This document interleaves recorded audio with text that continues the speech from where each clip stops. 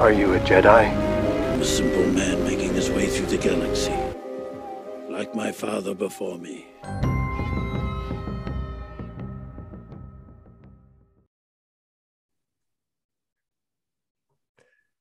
Hey, what's up, guys? Welcome back to the Simple Man Podcast. My name is Brody.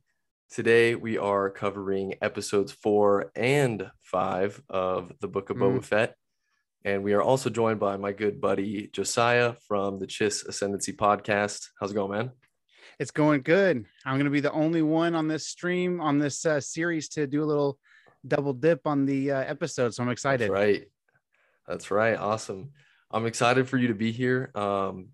Josiah, you've got your own podcast, Chiss Ascendancy Podcast, which I was actually on one time. We actually talked about Book of Boba Fett, I think episode 2 or... Yeah. I've got a wife and 3 kids, and it was funny because I was like, hey, I can hear my kids fight and we got to go. But we could have talked for like 3 hours. It could have been like a full on Joe Rogan episode about episode 2 of Book of Boba Fett. I know, for real. I mean, it was a lot of fun. So definitely you guys go check out his podcast.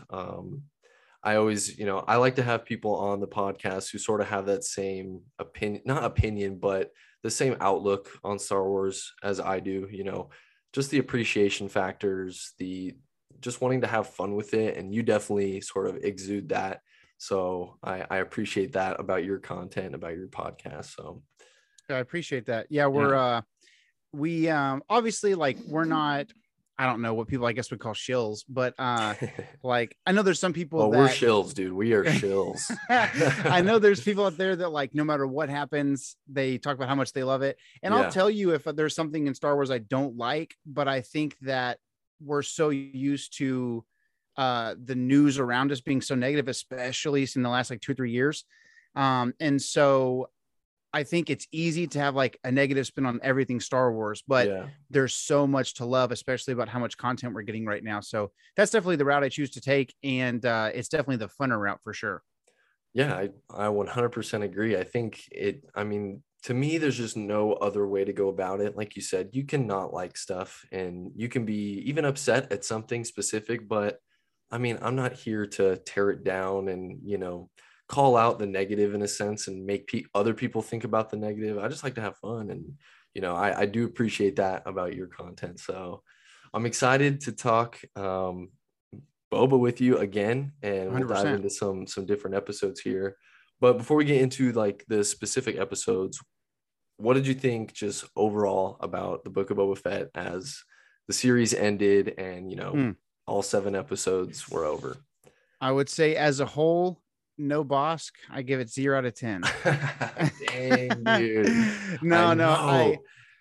I was, and the other thing that was so funny was I feel like whenever you are a fan that like reads the books, like every Wednesday, bro, I am not being sarcastic when I tell you I sit down on my work desk on a Wednesday morning and it's kind of like early, like it's 9 o'clock. So people are kind of just coming in every, couple of minutes. And before the work really starts, I open up my Marvel app and I'm like, so today, let's see what I'm buying. Cause I'm like, every week I'm making sure I'm up to date on the Marvel stuff. So when you have that like desire to have that depth of Star Wars, I think that sometimes I set myself up for failure. And I think I know that you probably feel this way too, but you watch the shows and you're like, oh, I know where they're going with this because you have probably a deeper knowledge than the average fan. And I don't know if we need to like have a secondary like Star Wars streaming service where they just put out hardcore like deep dive material. I'll pay it. I don't care. Yeah. But I think overall, I would say it was very different than I expected. But I do think that it's more than people give it credit for. And I guess what I mean by that is Boba Fett is a clone of Jango Fett, right? And we have pretty much really no clue who Jango is because we see him for like 2 seconds in Attack of the Clones, and he's always on the defensive. Like Obi-Wan Kenobi shows up and you're like, oh, this guy's a total jerk because of course he's a total jerk. He's defensive. You got paid enough money to retire forever. And the one thing you wanted was a son. And then you got a guy, the Jedi, who are the freaking enemies of the Mandalorians. And you got a guy coming here and questioning me like we're on cops and my son's in the room. Like, of course he's going to be a douche. But So overall, That's a I thought it father's was, point of view right there. That's oh, a dude, straight up if dad somebody point comes of to my front door right now, like view. I have no problem. I don't want to say anything on the air that's going to get me in trouble with the police or nothing, but I would take care of business. Okay. But I would say that we got so little of Django, but when you look at the Clone Wars, the clones are so kind at heart. Mm-hmm. That's their base nature. So one of your follow-up questions, I think I've been catching up and listening to the podcast as you've been putting them out, is did Boba Fett go soft? Yeah. And I would say, I think that he showed his true self. I think that he was being tough throughout this other part of his career. And I know that he's done some bad crap and he's, he's obviously a hardened individual, but I think the falling back into who he was because of his father and the survival with the Tuscans and a secondary family made him fall back into the natural state of who Jango Fett was at heart. Because a guy that's a total, like, white and black, all I'm here for is money and to kill people, that guy doesn't want a son. That's not something that he's interested in. Exactly. And we know that's a really true. good point. That's actually a really good point. You know what I'm saying? Like, if Jango Fett was a hardcore dude, he wouldn't have wanted a son. That makes zero sense. Yeah. And I mean, he did. I mean, I know there's some different lore just, from legends and everything, but he does get kind of coaxed into the whole, being a part of Count Dooku's plan a little bit and being the clone template. I mean, he did kind of get sucked into the Clone War beginning a little bit, I mean, he just didn't make it out. He just got killed. Yeah. What's really weird about the whole Jango Fett plot, and we don't have to get too deep into this because I could do a whole Jango episode, but what's real weird about the Jango Fett plot is he's hired by Tyrannus, which is Dooku, right, to be the clone template. And I guess he knows that they're going to be on the opposite side of the war from him. I don't know. It's just it's a weird thing. You know what I mean? He does conveniently die right before the clones show up. Like, what if, because obviously there's like the memes and TikTok and stuff out there that's like, if he had survived or beaten Mace Windu, right, he would have ended up having to kill clones of himself, right, like 30 seconds later. Right. So that's weird. I definitely, I definitely don't think he knew the whole plan. He had to be clued in, but I think as the viewer, we're out of that fourth wall. Yeah. And we think every movie's like Deadpool where he's also aware. Right. And that's not the case. I think obviously Jango Fett's an amazing bounty hunter, amazing fighter, whatever, one of the most dangerous men in the galaxy. But I don't think that he's like, we have to realize Sidious is going to let as few people into the inner web as he possibly can. Yeah. You know what I mean? Like, yeah, as far as like the Neimoidians know, Sidious is not anything related to Dooku, because otherwise it doesn't make sense for the Confederation of Independent Systems to align with Dooku, because they just got screwed on Naboo by Sidious. So I think that Jango didn't know as much as we try to impose on him when we're watching Attack of the Clones. I say all that to say he's a good guy at heart. And we know that because when we're watching the Bad Batch, who's the one that we're like, what's wrong with this guy? Yeah. It's Crosshair. Yeah. Crosshair. Yeah. Who's the butthole, right? So like we naturally assume that all the clones are like Wrecker. All the clones are like Hunter. So, right. And that's the same exact DNA as Boba Fett. So I think he has a caring personality at heart, and he's on purpose demoted that in his subconscious to survive. And so I think that to be tenderhearted is not a flaw, and that's what we saw in Boba Fett. I think I would have loved to see him avenge the Tuscans more. Well, he definitely tried in a sense, but no, I totally agree. And you brought up some really, really good points about Jango there that I hadn't really thought of. In the sense of Jango is a good guy, or at least has an honorable heart in a sense. And we just don't get to see a lot of that. And this is sort of that continuation in a sense, and Boba going back to those roots that he did know about his dad. So that's a really interesting point. I really like that. So let's get into episode 4, The Gathering Storm. For sure. This was an interesting one. I think this one's probably on the bottom of the list for me. Just overall, I think I'm gonna pull up the episode list just so I can look at them. This one was like, in a sense the most forgettable, but it does have some like really, really great parts that really fire me up. So Right. the episode starts out, Boba is kind of on his own at this point. You know, he's moved past the Tusken Raiders. He's on Tatooine, sort of just wandering around, and realizes, you know, I got to go back and get my ship. So he goes, checks out Jabba's, I guess it's Bib's palace at that point, Bib's palace, and sees that they've still got Slave One. He's gonna do something about it, right? So he's checking that out. All of a sudden, he sees the flares go up in the sky as he's, you know, kind of chilling at his campsite, which I thought was a really cool way to mash that in, like right in those events of Mando. Yeah, I think it does a good job clearing up a little bit of the timeline, because that was some of the big questions we all had. Yeah. Was like, was he in the Sarlacc for 5 years? Was he with Yeah. the Tuscans for 5 years? Like, what's the time gap there? But I think that does a great job of showing us where on the timeline, according to the Mandalorian, we are. Right. No, I agree. And I mean, I thought it was just really cool in general how we get to see it from that angle, like from Boba's exact point of view. And it's the same thing that we see in Mando. And, you know, there is that little tease that somebody comes and finds Fennec at the end of that episode in Mando season 1. Oh, did you know it was Boba then? I mean, yeah, I had an assumption just based on the sound and everything, but after Boba was in, I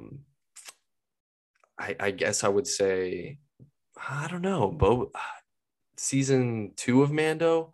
I don't know. The outfit was different. The if you stop and look, it actually looks like Mando's outfit.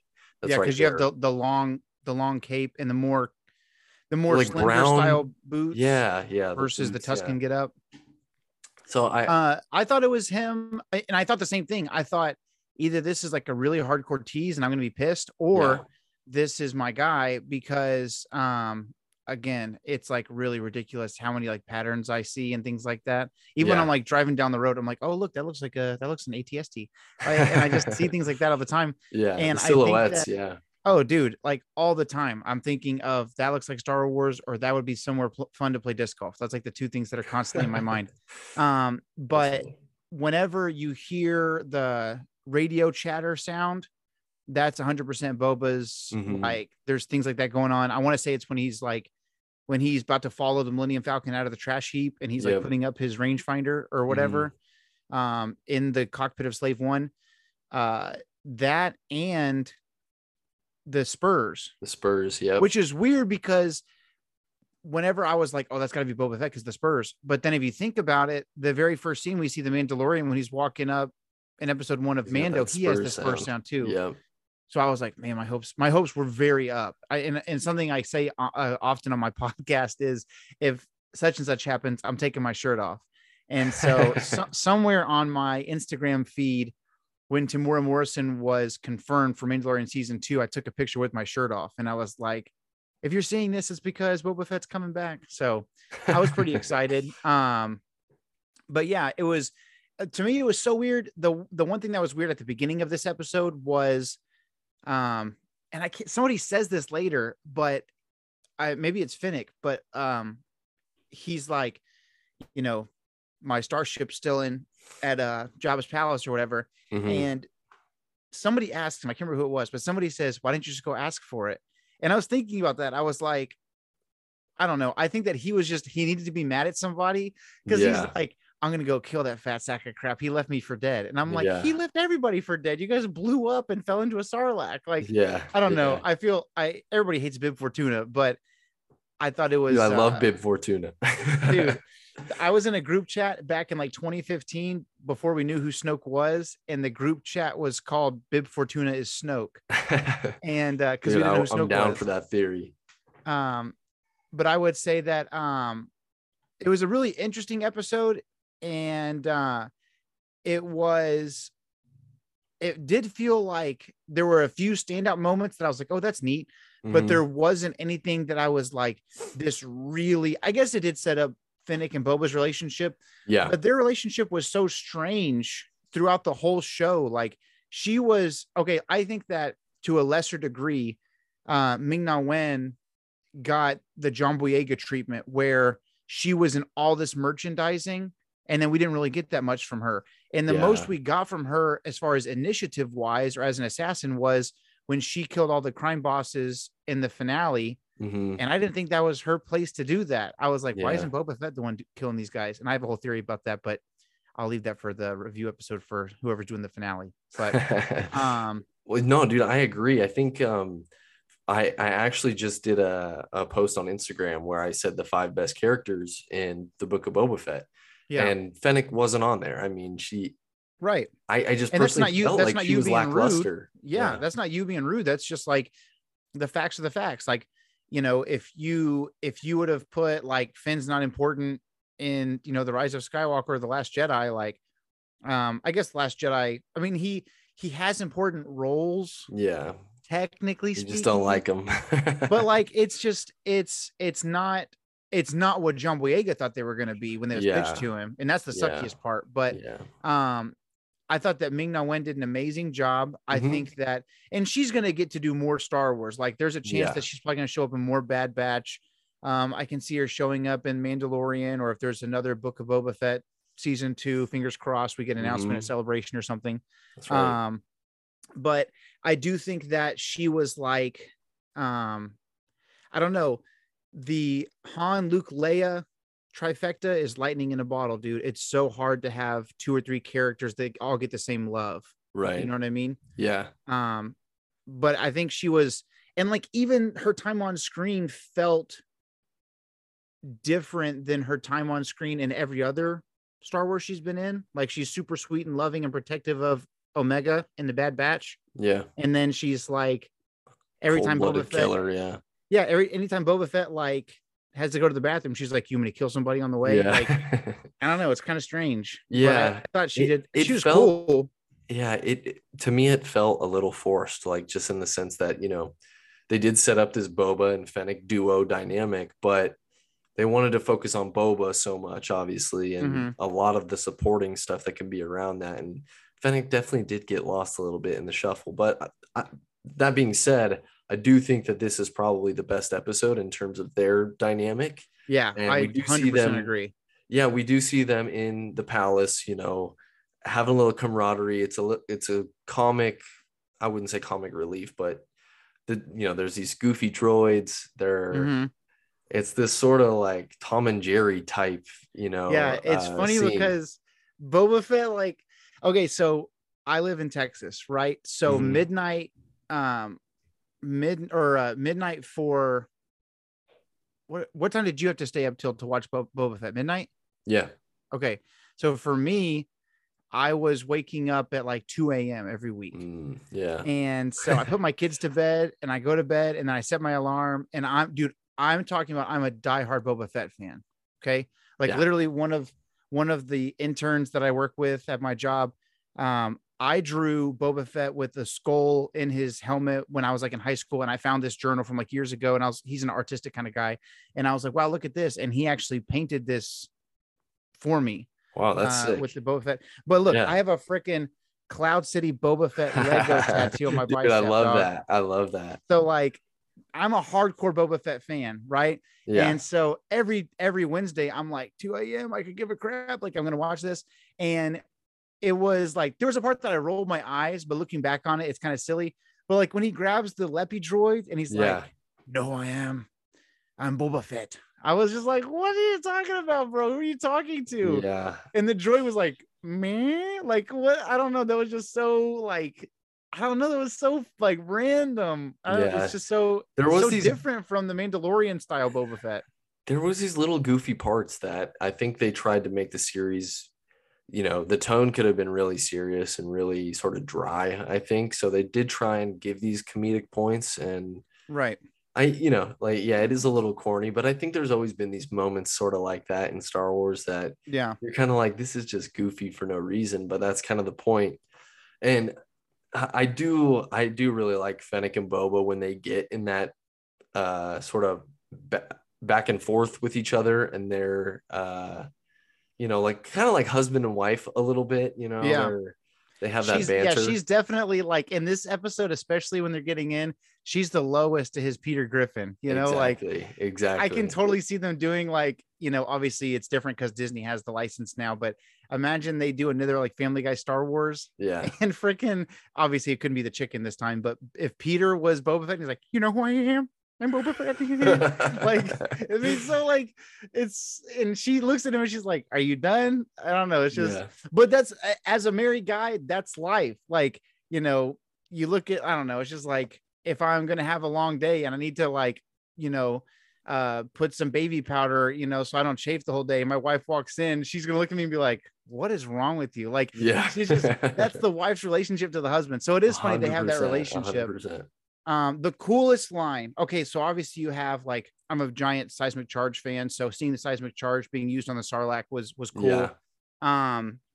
But I think, for instance, like Boba Fett not being able to touch the button that gets them out of that releases the seismic charge. And then she does it and he goes, don't touch my buttons. Yeah. I thought that was funny. And then, but the coolest line that develops Boba's character more, which ultimately is the goal of this show, was when she says the Tuscans made you soft. Right. And he says, no, they made me strong. Right. That was a really cool moment. And those are the moments that I wish would have been capitalized on. Those are the moments that I was like, I don't know. There's parts of me that if there's so much that could be made out of a Boba Fett season 2, if they decide to do that. Yeah. You know, I honestly could have lived with just like him being a Tuscan and we just watch him do Tuscan stuff for the next 5 episodes after episode 2. But that was, that was definitely the hardest to me. That was the hardest loss of the whole series, was not just the Tuscans in and of themselves, because I'm a giant Tuscan fan. But to me, it was the loss of that family that he had, I thought was really pulling the best out of him. Yeah. But they're also a really qualified military style community. Right. And just their disciplines and like how they can fight and things. So I thought they were so, and I did a video on this because I did, leading up to the Book of Boba, I did 30 days of Boba Fett, and I did a Boba Fett video every day. Yeah. Sometimes there were 5 minutes, sometimes there were 20 minutes. And one of the questions I asked was, based on his outfit in The Mandalorian and all these other things, and based on different ideas from the past, could the Tusken Raiders assist Boba? And I think it wasn't a mistake to have the emotional hurt of the Tuscans dying. I wish they would have done that with like the chief, or like maybe half the tribe survive. Yeah. Because to have the Tuscans alongside Boba, like the Ewok style episode 6 overthrow, but with Tuscans and Boba Fett against the Pike Syndicate on Tatooine, would have been chef's kiss. Yeah, dude, I 100% agree. And I thought at least one of them would survive. The warrior girl. The typical, you don't see a body, she's not dead type of thing. Yeah, I know. But that does add to sort of the impact that, you know, Boba continues the loss is on. Complete. Yeah, he continues on with that same sort of honor that he learned from the Tuscans and that he valued with them. And, you know, he continues that on with his own tribe. And I do like that aspect. And, but yeah, I really love the Tuscans, and for them to be such an integral part of the story, I mean, it was so sick, man. And just the fact that you can sit there through episodes with them going like, and it just makes sense, and it's awesome. My gosh, like, and like some of their specifically in The Mandalorian, some of the best parts about Star Wars is the music. Yeah. And the that theme from The Mandalorian when they're getting together to kill the Krayt Dragon. Yeah. I could have done with so much Boba Fett theme meets Tuscan type of track or whatever. I could have done that for 7 episodes. And I know like it's supposed to move the story along, but my personal preference would have been more Tuscan stuff around. Like, I understand that the mods were not a huge fan favorite. I don't have an issue with the mods, because that's a thing throughout Star Wars, is like people who get modifications, people who don't really read the comics. Like Valance is one of the main bounty hunters from the comics, and he's this giant cyborg. Like, things like that. Obviously, Mhm. freaking Grievous, Vader, like these guys have been around for a million years and they're cyborgs. But Yeah. I think it was their bikes that was the annoyance, because they should have been dirtier. But mods, Yeah. like they religiously, like Yeah, that's their they'll thing is to skip be a bath to wash the yeah, car type of thing, exactly. or the bike. Exactly. But all that to say, if we could have replaced the mods with the Tuscans, I would have been a fan. There you go. Yeah. Or I mean, Bosk.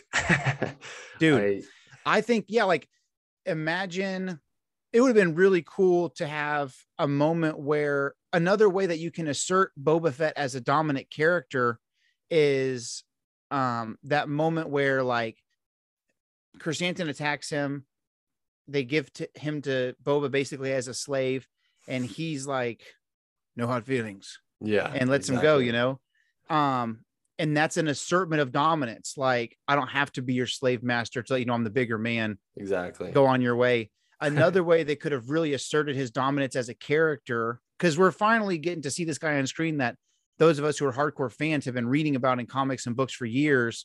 And you have the average fan that's like, he screamed and then fell into the Sarlacc. And I'm like, but let me show you this Legacy of the Force series. Yeah. And like, so we're finally getting to get that character, a cool way to establish him as like a strong, like, you know, I know you always say the word alpha, like an alpha male type character, would have been if Bosk and Kirstanton are on screen together, and they're like going to be at each other's throats Yeah. because those two species have history.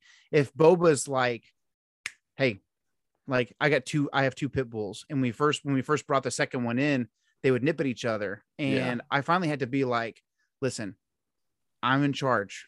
Y'all stop, like, because they were going to end up killing each other. But it would have been cool to have him establish, like, look, we're past that time. Like, this has been in your evolution for thousands of years. But if we're going to survive, we have to Gotta survive work together. together. Yeah. And it's similar. He said something similar to that to Finnick. There were so many one-liners that I was like, yes, and more of this. Like, yeah. he talks to Finnick about like how many of us could have survived if we weren't doing some other guy's errands. Right. And I was like, yeah, you should bring those guys in. You should like talk to Bosk and Dengar. Exactly. And so it would have been cool to have those characters all together. There could have been a way,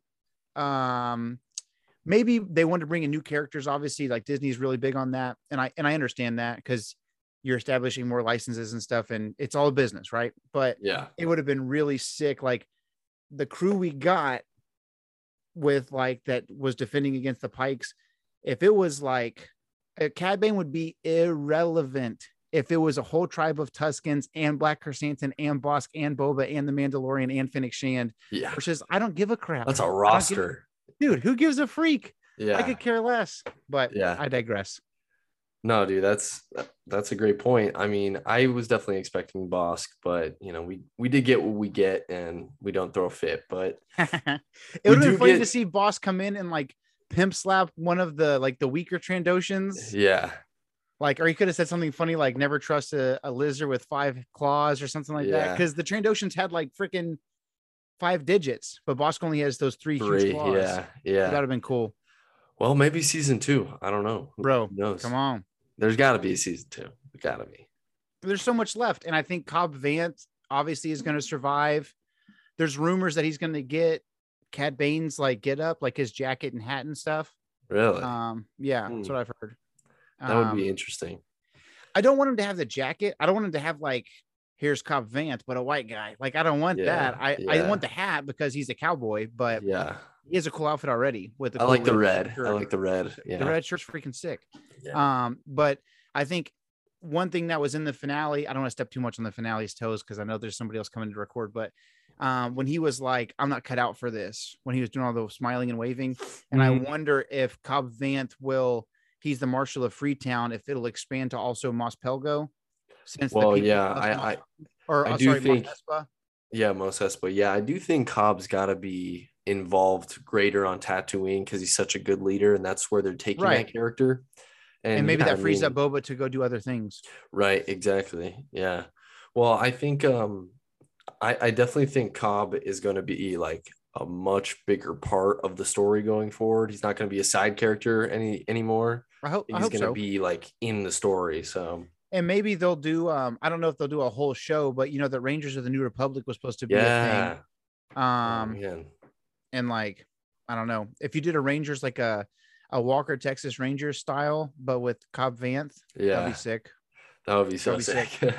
And like, I like the character, and I don't know enough about the whole Gina Carano situation to speak on. I just know that, you know, she's not really around anymore, but I do think even if she was a model Disney employee, I don't think she has very strong acting skills. No. And if I'm being I was surprised that she was in The Mandalorian, to be completely honest. I think, yeah, I mean, I totally agree. And I also just think even Cara Dune as a character, like, I didn't even really like, maybe it was like the acting, and yeah, just didn't even really like her all that much. I feel like she was a placeholder kind of. She's an MMA fighter, so I understand the fighting chops that she brings to the character, which is dope. She was a very high level. I'm a huge MMA fan. So she's a very, very high level fighter, but that's the character that you use when you have George St. Pierre versus Captain America. Like, have her do something cool. Yeah. And it's like, oh, that was Gina Carano. That's cool. Like, put her in Call of Duty with Conor McGregor. Like, she doesn't, to me, the acting was not there. And you have Brendan Wayne, who's like acting his butt off underneath the whole freaking helmet. Yep. And then across from him, Cara Dune's like, so Mandalorian, huh? And I'm like, what the frick? When were they hiring randos? Like, I'll fly to freaking LA right now and be in the show. I think that Cobb Vanth would be a great replacement to be that character. And I think that the character in and of itself deserves so much love coming from the books. That's really cool. As a reader, it's really cool that he's going to get a bigger and bigger stage. That was the big payoff with Chrysanthemum. Now I'm like, are we going to see Mr. Bones? I don't know. It'd be cool. Dude, Mr. Bones would be sick. I mean, I've been playing with him in Lego Star Wars. So, bro, he's freaking, or Jackson. Oh my God. Yeah. Jackson. I'll do a whole podcast. Jackson's like a fantasy character almost. He's like, he's weird. Bro, I will do a whole show with you with my shirt off if Jackson shows up on live screen. I am not even kidding. You guys heard it. It's recorded. Yeah, we'll hold you to that for sure, man. Deal.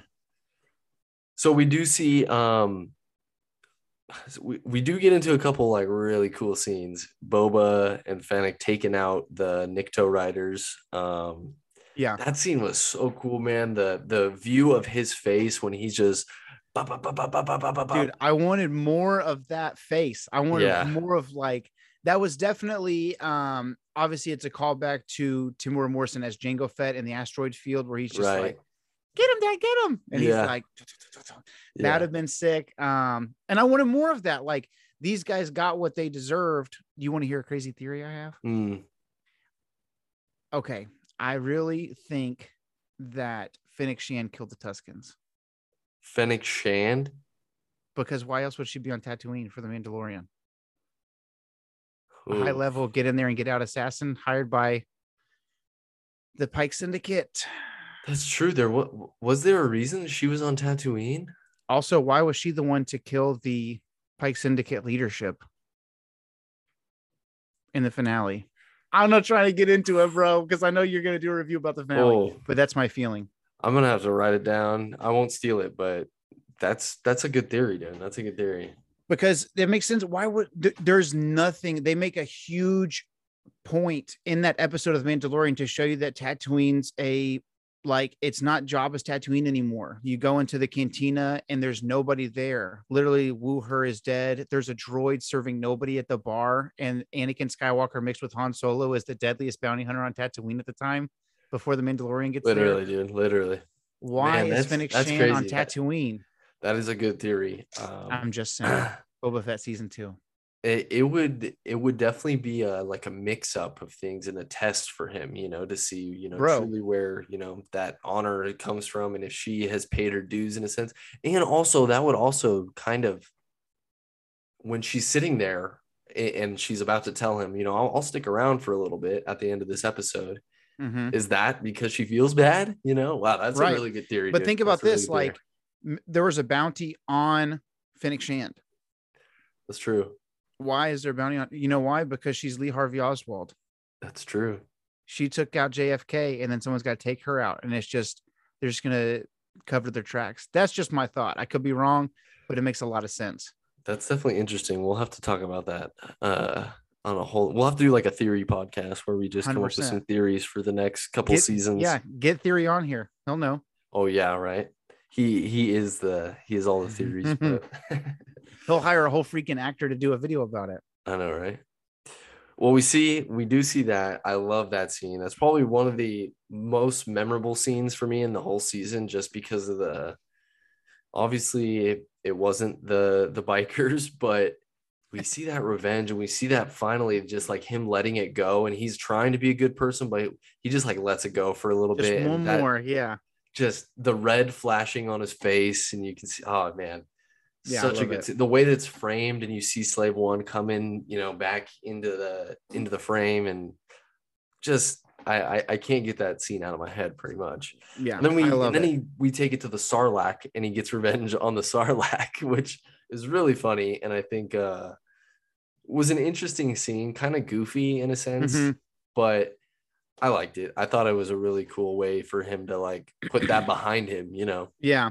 Have you seen the memes about it's proof that Lando's the strongest being in the galaxy? Oh yeah, because he didn't get pulled in. He couldn't get pulled in, but the whole Slave One got pulled in. Yeah. I thought it was really cool, and I thought that it was very interesting. It was real interesting that I guess you could probably have amnesia and things like that from such a traumatic experience, but in episode 1, his armor, he still has it on, and it's taken by the Jawas. Right. And dude, what a turn of events. We all thought Jawas were like the cute, cuddly, innocent creatures, and the Tuskens were like these native savages. Yeah. And when you played Battlefront 2 in 2005, you're like, I'm playing as the Jawas because the Tuskens are idiots and I hate them. Yeah. And now it turns out the Jawas are like the evil ones and the Tuskens are innocent. They're greedy little suckers. Dude, yeah. Right. Little rats. But yeah, when he was down freaking in there, that was wild. I wish this episode would have been a great episode to spend, because there's no time limit. They're on Disney Plus. Exactly. I would have loved for him to, whether this episode or whatever next episode, wherever it needs to fit in the timeline, I would have really liked to see the moment where he tracks, like, how does he find out Cobb Vanth has the armor? How does he find out the Mandalorian takes the armor? Or like, right. I would have liked to have seen more of that, the way that they showed us how he met Fennec Shand. No, I do agree. There's definitely some details that were missed, like throughout the whole series. They always try and tell so much in such a short time, Yeah. And they did pull it off, but I mean, you do miss a lot of those little details, which would be really nice to see. But yeah, I do want to get through episode 4 so we can talk episode 5. Yeah. But sure. We do see that really cool scene at the end with Black Chrysanthemum, and he's sitting there getting drunk in the cantina, and takes out some Trandoshans, and that was just such a cool like lore sort of thing for like book fans and comic fans that a regular fan wouldn't really know the Wookiee Trandoshan rivalry in a sense. Right. Yeah, we get to see him just like getting angry, sitting there, seeing them have fun. And yeah, I think it's so funny that, like, dude, we've all been at like a hangout or at a freaking party or a daggum Chili's or something. Yep. And our ex walks in and we're like, what the frick did they have to show up for? Yeah. Like, I literally remember I was in college and I just was hungry and I didn't have any groceries. And I was like, yo, I'm going to make a run to Walmart. You want to come with? And me and a buddy were at Walmart, and I'm in college, right? So I'm literally like, all right, this whole pallet of ramen will cost me $4. And so I'm getting my food, and I go to check out, and my ex-girlfriend's there. And I'm like, what the freak are you even doing here? You don't even live on this side of town. Why are you in my area?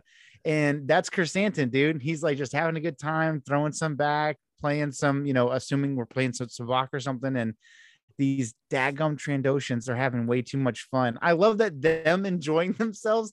They didn't even do anything to him. I know, they literally did not do anything. Them just being like, hey, nice, 4 of a kind. He's like, F these guys. And he just gets up and freaking, and he just had to do something about it. He just had to.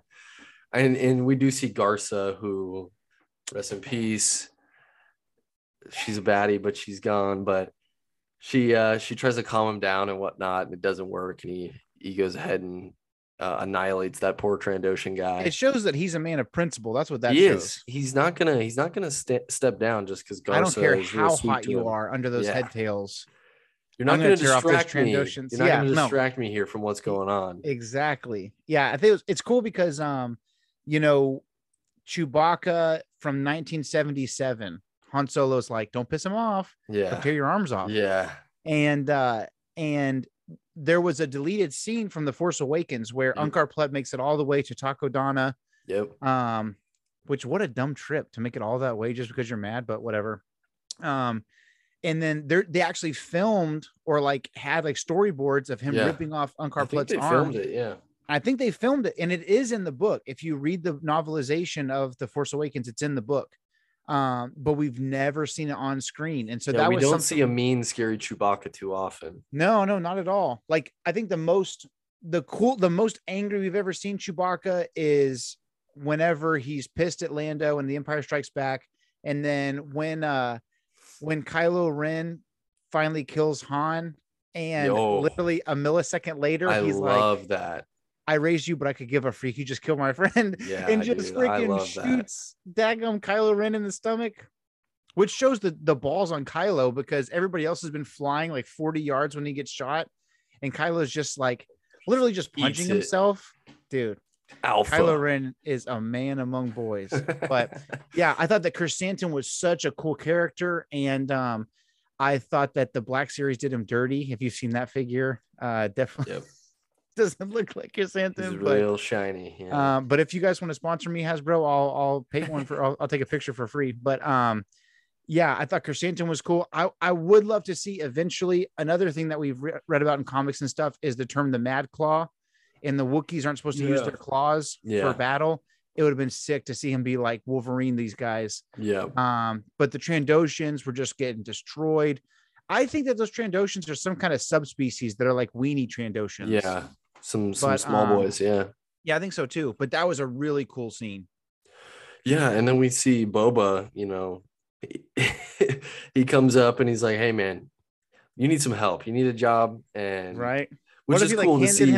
What if he handed him a track, like when you're at the store? Yeah, when you're at Walmart and like these guys are handing you like. I know I'm not trying to make fun of you. I literally work at a church, but these guys you're trying to get in your car and they're trying to give you like trying to tell you something about the Lord. It would have been funny if that was what Boba Fett was doing. Like, hey man, Tuscans Anonymous, work for me. Here, take this. Like that. Yeah, here's the Mos Espa Bible. Yeah, but he was. Yeah. It was interesting. I guess obviously they have a mutual respect, but it would still be so awkward if I'd almost like murder this guy like a day before and then he wants to hire me. But it was pretty cool. Hey man, I thought it was. It was funny that all of a sudden he's working with Boba and the mods. It'd been funny if Chrysanthemum was like, like, me or them, they gotta go. These pesky kids. But it was pretty cool. They end up working together and make a family and everything. Yeah, I mean, I love Black Chrysanthemum, and I think that this little introduction to him being in Boba's squad, I hope that pans out into more stuff. And I think that I think that Disney makes very conscious financial decisions about things like costumes and things like that. So I hope, you have to realize that Black Chrysanthemum costume, that's like a $20,000 thing. Oh, it's probably more than that, dude. You have somebody literally, if you watch the behind the scenes for like Force Awakens or Solo, they were like, now here's the thing. This is a younger Chewie. He's not had a shower in a while. He's been in the mud. Right. Now he's in the snow.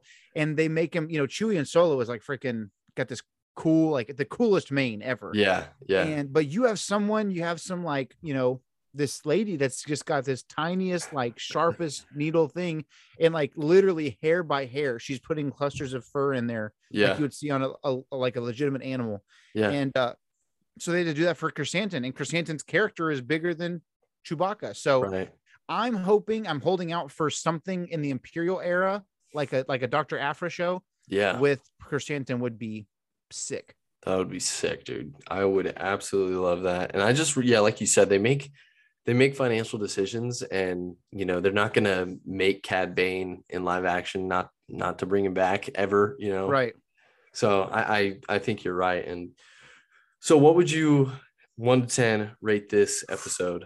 There are definitely some 8 or 9 moments in there, like one-liners and things. The Tuscans made me strong, but out of the whole episode, it just kind of feels like it's all over the place a bit. I'm generous. I probably give it, I can't remember what I gave it on my own show. I probably give it like a 7.5 maybe.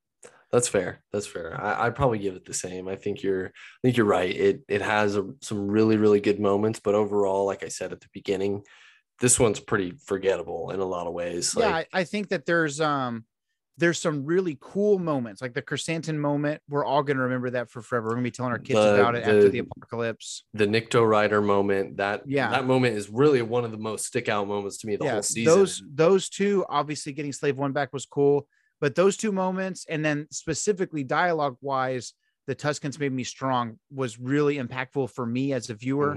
Mhm. But when I'm looking back on, like, my kids love watching Book of Boba Fett, and I'm never like, today episode 4. Like, it's always 1, 2, 5, or 7 typically. Right. So I would say, yeah, probably it's on the lower end of the spectrum. But the cool thing about Star Wars is, like, there's not a lot of Star Wars that I just don't really want to watch. You know what I mean? Like, I don't really cuddle up for any holiday specials very often, but this one's still good enough that I could, I can see myself in every once in a while being like, maybe watch this one.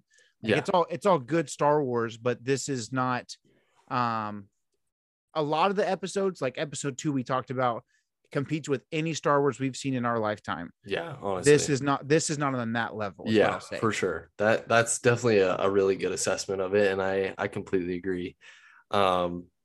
So episode 4, we're giving it a pretty average rating. Let's take a hard left turn, just like the series did. Let's go to chapter 5, and we're right into Mandalorian with the Darksaber, bro. And season 3 already.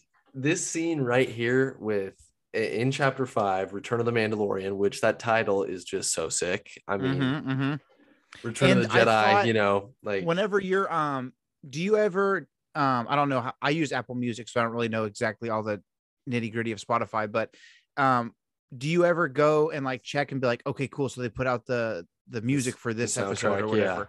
So the one that I'm sure it's on YouTube somewhere, but the combo of Book of Boba, the dun, dun, dun, dun, dun, with the doo-doo-doo. Yeah, dude, the combination of the dude, it's so sick. Dude, it was 2:00, right? Yeah, and I was like, that's the sickest thing I've ever heard in my life. Turn it up to 11 meme, like, yeah, exactly.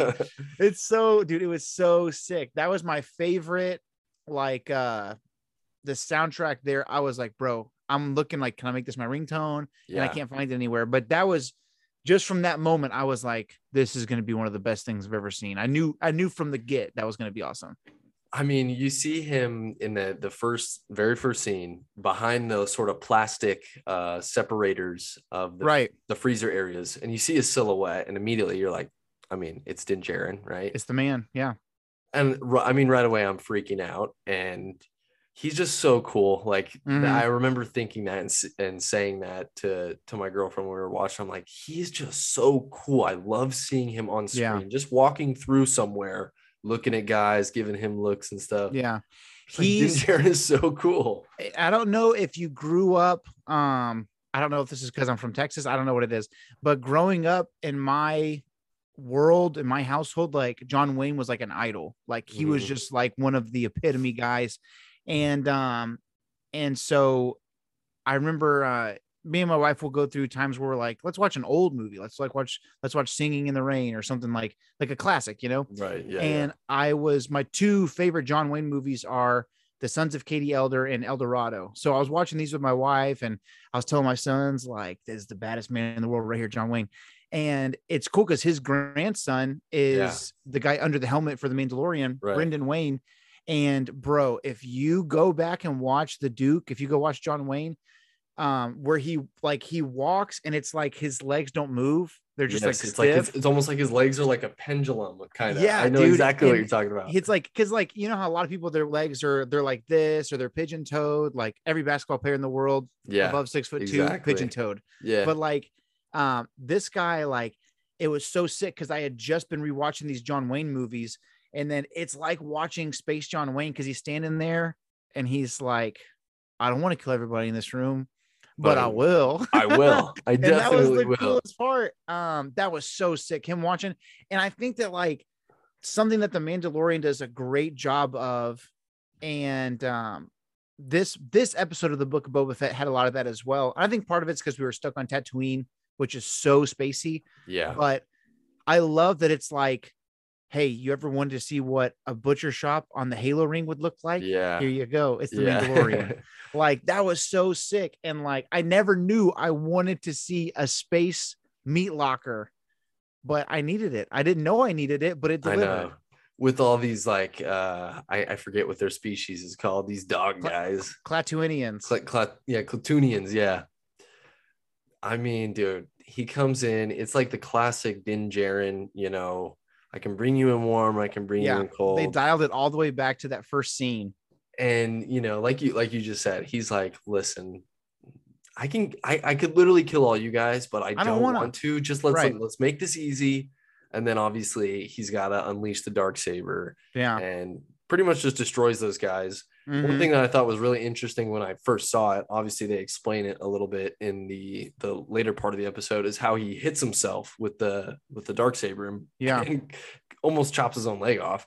Yeah. And burns the I was like, whoa, himself. What the heck? Like, I didn't realize that, you know, I obviously in Rebels, they do go into that a little bit of how the Darksaber is like connected to the Force in more of a way than a lightsaber is, in a sense. Yeah. And it was just funny. He burns his own leg and then he chops that guy in half. And through the table. Like, the first 5 minutes of this episode, I'm turning it up to 11. And I'm just we knew it was going to be a gym. Yeah.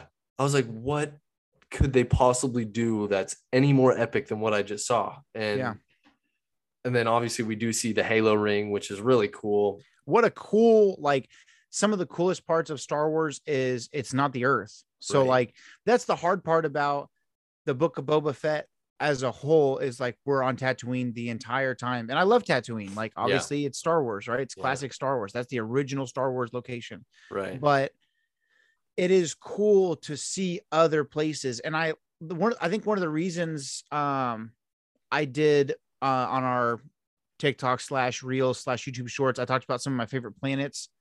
And I'm realizing now, as I'm going back and looking at them, there are places that are really extreme, and like Kashyyyk is like super extreme, like these crazy bugs, these crazy trees, the Wookiees and stuff.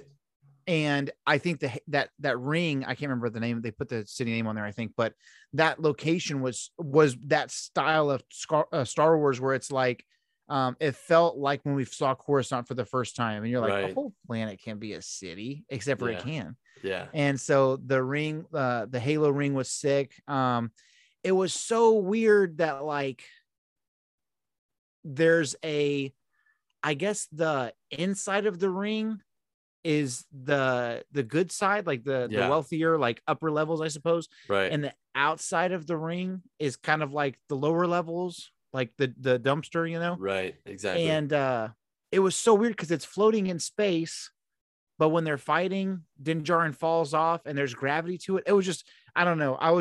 Again, it's 2 a.m., which I recommend Star Wars at 2 a.m. It'll blow your mind on a different level. Yeah. Sheer exhaustion. I mean, that kind of goes, you know, the little Star Wars gravity debate, you know, with the Star Destroyers falling into each other, the bombs in The Last Jedi. I thought it was pretty funny when he did do that and he falls off. And he just flies back up, you know. Yeah, my middle son Cash, he's 2, and he is watching. He goes, he died, and then he flies back up and he goes, he's not dead, it's okay. And so that was really funny. But the first 5 minutes is sick. I guess he's doing this bounty in exchange to find out where the Mandalorians are.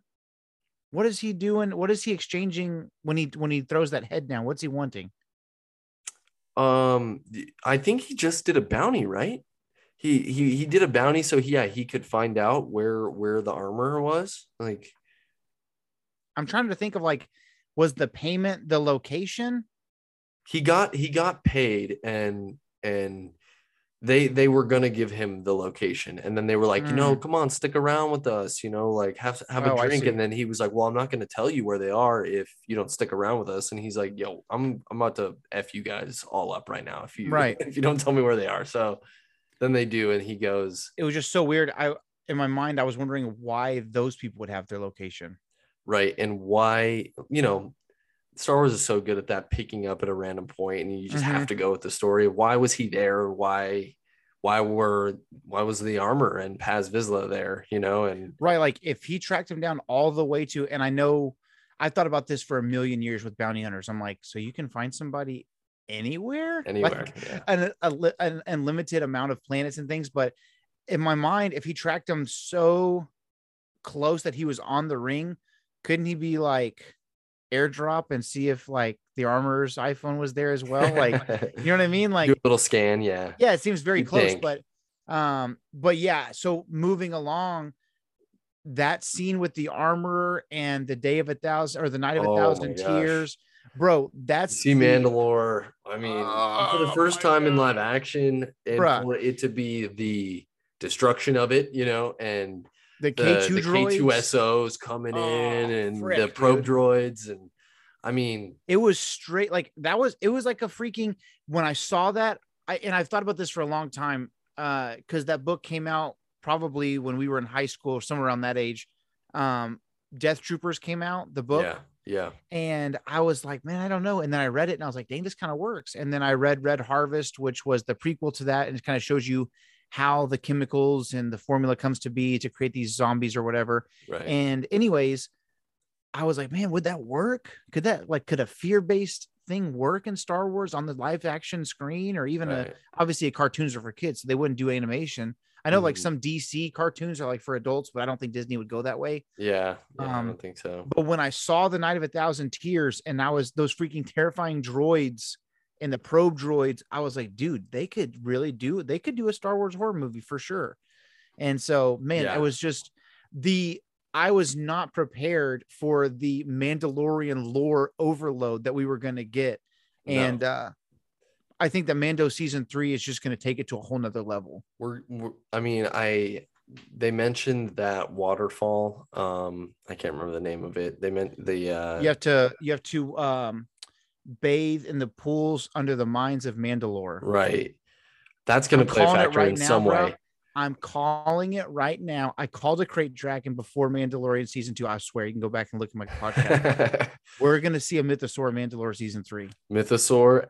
And I think, later on in this episode, we see Mando train with the armor a little bit with the Darksaber. We see him fight Paz Vizsla for it, which was really cool for, Paz is like, he's got a chip on his shoulder about Mando. Oh, 100%. He's like, Mando's right here, Paz is right here, and he's always trying to get that edge on him, And I think there's really cool. There's an arrogance with the name, right? Because he's part of the Vizsla household. So he's thinking, we're going to return this blade back home where it belongs.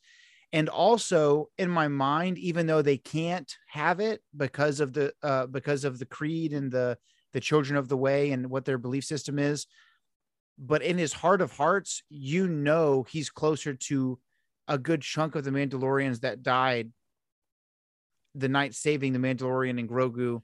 Right. And since then, apparently, like, when you go back later in the season 1 of Mandalorian, you go back to the covert and there's just a pile of helmets that have been murdered.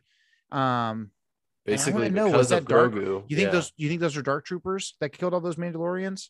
Because I don't see it being if the Mandalorians, not stormtroopers, like Death Troopers, maybe Death Troopers, but like I don't know, a covert full of Mandalorians that know where they are. Like one of the most dangerous places you can go to attack someone is in their own home because they know where to go.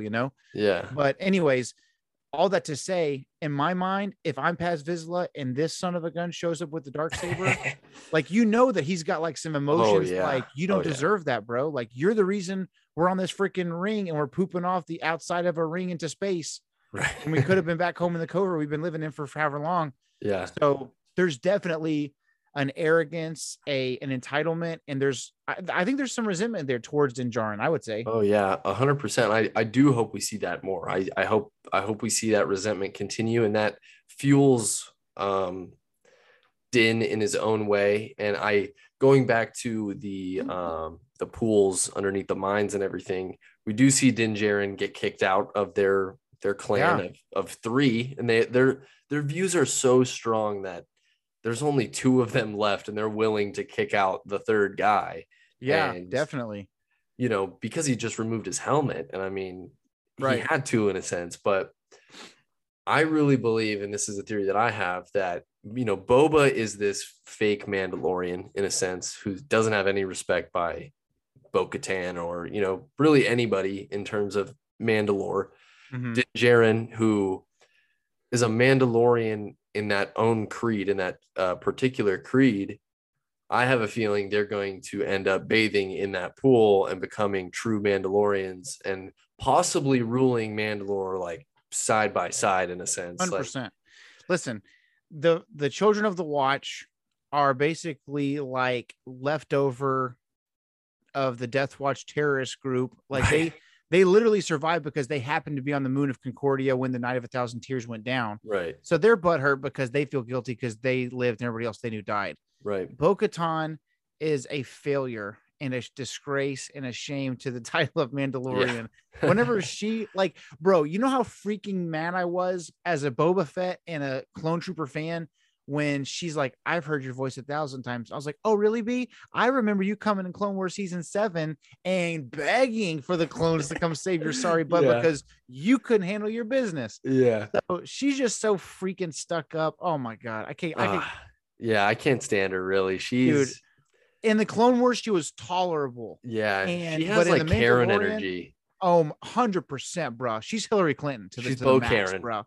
She thinks that 100%, dude. She's like, we've been around for a million. She's so like, she's got like that Meghan Markle vibe. You know what I'm saying? Like, what has she done? You know what I'm saying? Like, right. She I don't know. It's just, it feels like she's like, you married a prince and now you know what the royal etiquette is. Like, exactly. I don't know. It's just, it seems very arrogant and stuck up. And it's like the clones came and literally gave you Mandalore. Like, your people couldn't do it. They gave you back Mandalore and you squandered it. Yeah. Twice. Yeah. Twice, bro. She lost it. And then she's lost it 3 times. Yeah. She had it underneath. She was, and here's the other thing. If she wants to talk about loyalty, why was she a part of the Death Watch when Satine was on the throne in the first place? Yeah, I know. She has no right, bro. She is the blackest pot calling the kettle black. Like, she is, dude, talk about glass houses throwing stones, bro. I could go on for a million years. She sucks. I hate her. No, I'm definitely not a Bo fan. She's a Karen, dude. She's a Star Wars. I would say that the Armorer feels more like a true Mandalorian to me, even though she's a heretic and a part of a crazy creed. Definitely more of a hardcore Mandalorian than Bo-Katan. Bo-Katan seems just more selfish in general. Like, she's definitely in it for some self, I think she feels bad. Yeah. It's self-loathing. Her sister got killed because her group brought in Maul. Yeah. That hurts. Then they gave Mandalore back to her at the end of the Clone Wars. Then she lost it to the Empire. Then they won it back during Rebels, and she gets the Darksaber back, bro. She has the Darksaber, and then she loses it again. Yeah. She feels bad. Like, she's okay. I'm from Houston, right? And the Houston Rockets could have and should have won a championship years ago when we had Chris Paul and James Harden. And of course, I hate the Golden State Warriors, not because I don't like them, because they play amazing basketball. Steph Curry's the best shooter ever. Draymond Green, one of the greatest role players ever. Klay Thompson's amazing to see him back in the playoffs. The reason I hate those guys is because we lost. It's not because they're actually bad people. It's because we lost. That's true. It's all the Tom Brady haters. Yeah. It's because they lost, bro. You hate us because you ain't us. Yeah, exactly. Yeah. It's all of, she's Germany after World War II. That's what she is. She's pissed because she got handed back-to-back L's on the worldwide stage. Damn, don't tell Katie Sackhoff that. I think if I could meet Katie, I would shake her hand and say, "You are an amazing actress." She's great. I can't really stand Bo-Katan. Yeah. But it's because she plays the character so well. She does. She plays, and she seems like a very sweet person for sure. It's kind of like what's that chick from Game of Thrones? I can't remember. Amelia Clark. No. The one that ended up having to cut her hair and all that stuff. Cersei, right? Cersei. Yeah. That woman gets like booed at conventions and stuff. Yeah. But she's probably a really sweet lady. Nice. Yeah. But she's or Joffrey's character. Like they always say that Joffrey's actor, the guy that plays him, was like the sweetest guy on set. But when they go places as like a crew to do a convention, or whatever, they all be like, "Boo, Joffrey!" like throwing stuff at him. So it's not. Katie Sackhoff's doing an amazing job, but Bo-Katan as a character sucks. Oh, absolutely. I totally agree. So Din's not doing good, man. He's out. He got kicked out of the Creed, and he's a little down in the dumps. I think it's really cool that we get to see him take a charter flight over to Tatooine. Dude, yes. And he's got a little kid in front of him, bugging him, and we have to see him take out all his weapons before he gets on and everything, which is such a cool shot just to see all his gear and the little kid on the ship. I love that little detail. Just such a real world detail, you know. Is it a Rodian? It's a Rodian, yeah. Dude. They're so cute when they're little and they grow up to be so freaking ugly. And their hands are like all big and whatnot. Yeah, dude. But I thought that was so funny. And it's so like, I don't know, man. I thought that the when he makes him the little chainmail shirt, that was cool. And I thought it was a very neat detail that when she ties it into the little bow, it looks like Grogu. Yeah. Frick, that got me, dude. That got me got me so hard, bro. Got me so All hard. I know is that baby's lucky that Mike Tyson wasn't sitting behind him. Seriously, for real, dude. Bro, did you see I that would video? not want to be getting punched. I would do everything not to piss Mike Tyson off if I was sitting behind him. I don't know what that guy was doing, but bro, I heard that he was like being like rude and like, oh, I'm sure, like I'm sure swearing people at him. So rude to celebrities, like, bro, Mike Tyson's the one guy that's like, you don't want to mess with that guy, bro. Yeah. Yeah, Mike Tyson could go to jail tomorrow and everybody would be like, "What's up, Mike?" Like nobody's gonna mess with Mike Tyson in jail. He's a legend. Dude. Like he's such a fan favorite, especially of like he's a fighter. So, dude, anyways, this are like legal weapons, basically. Bro. So the guy was getting smacked. Oh, but so he's in the charter flight, which was so funny. And what's cool even funnier is he's not even like, he doesn't even look like he's in first class. Yeah, like, he's just like chilling and like he's on Spirit Airlines, just trying to get there, dude. And I thought that was really funny. He's got no knee room. It's just such a cool detail that, you know, they're always constantly bringing in real life aspects into Star Wars, and that just the kid in front of him, you know, bugging him is just such a funny detail that happens to everybody, you know. And it's also funny that the mom of the kid, like to the last second, like she eventually is like, like get up here. Yeah. But it's funny that it takes like 35 seconds of the kid just being like suction cup hands over the seat. Like, yeah, that's so funny, dude. Yeah, before the mom does anything. Yeah. But it's funny because as a parent, like I'm sure the first like 30-45 minutes of that flight, she was like, stop it. And the kid just kept doing it. And it's so funny because as a parent, I'm like, stop doing that. And eventually I'm just like, whatever, they're going to cut their finger off. I got to watch. I got to continue my life. So that was really silly. Well, we see him pull up to Tatooine, and this is such an interesting part of the entire series, I think, because it, you know, at the beginning of this episode, we're getting a lot of lore from Mandalore, and you know, Mando is making his return. That's where I thought it would kind of cross over back into Boba, you know, and they would right away sort of mesh back into the story. But we have this whole long thing with him building the, you know, they're renovating a Naboo starfighter with Pelimoto. Yeah. And this episode absolutely made me love Peli, and I did not like her before. But really? Yeah. Well, it's not that I didn't like her. It was just more like, you were indifferent. Whatever. Yeah. Like, but this episode made me fall in love with her, dude. The little Jawas, they're furry. Yeah. Dude. That was so weird that she dated one. I was like, what? That was so crazy. Didn't even know you could do that. Like, yeah. It's so funny. She was like, I've dated him before, this and this. Yeah, that was really funny. She has such what's so cool. The Mandalorian and Boba Fett both have done this. And you were saying, I remember maybe in the first episode when you were talking to your girlfriend, you were saying that it's so cool how welcome and excited your girlfriend was, who's not a hardcore Star Wars fan. That's what's so cool, is because like my little kids, like if I turn on like something really crazy, if I watch like the Mortis arc from Clone Wars with my sons, they're like, so what's happening? But with Boba Fett and Mandalorian, like they do it's straight back to the airline's flight, which is so relatable. And Pelly's got that personality that's so relatable and so like down to earth.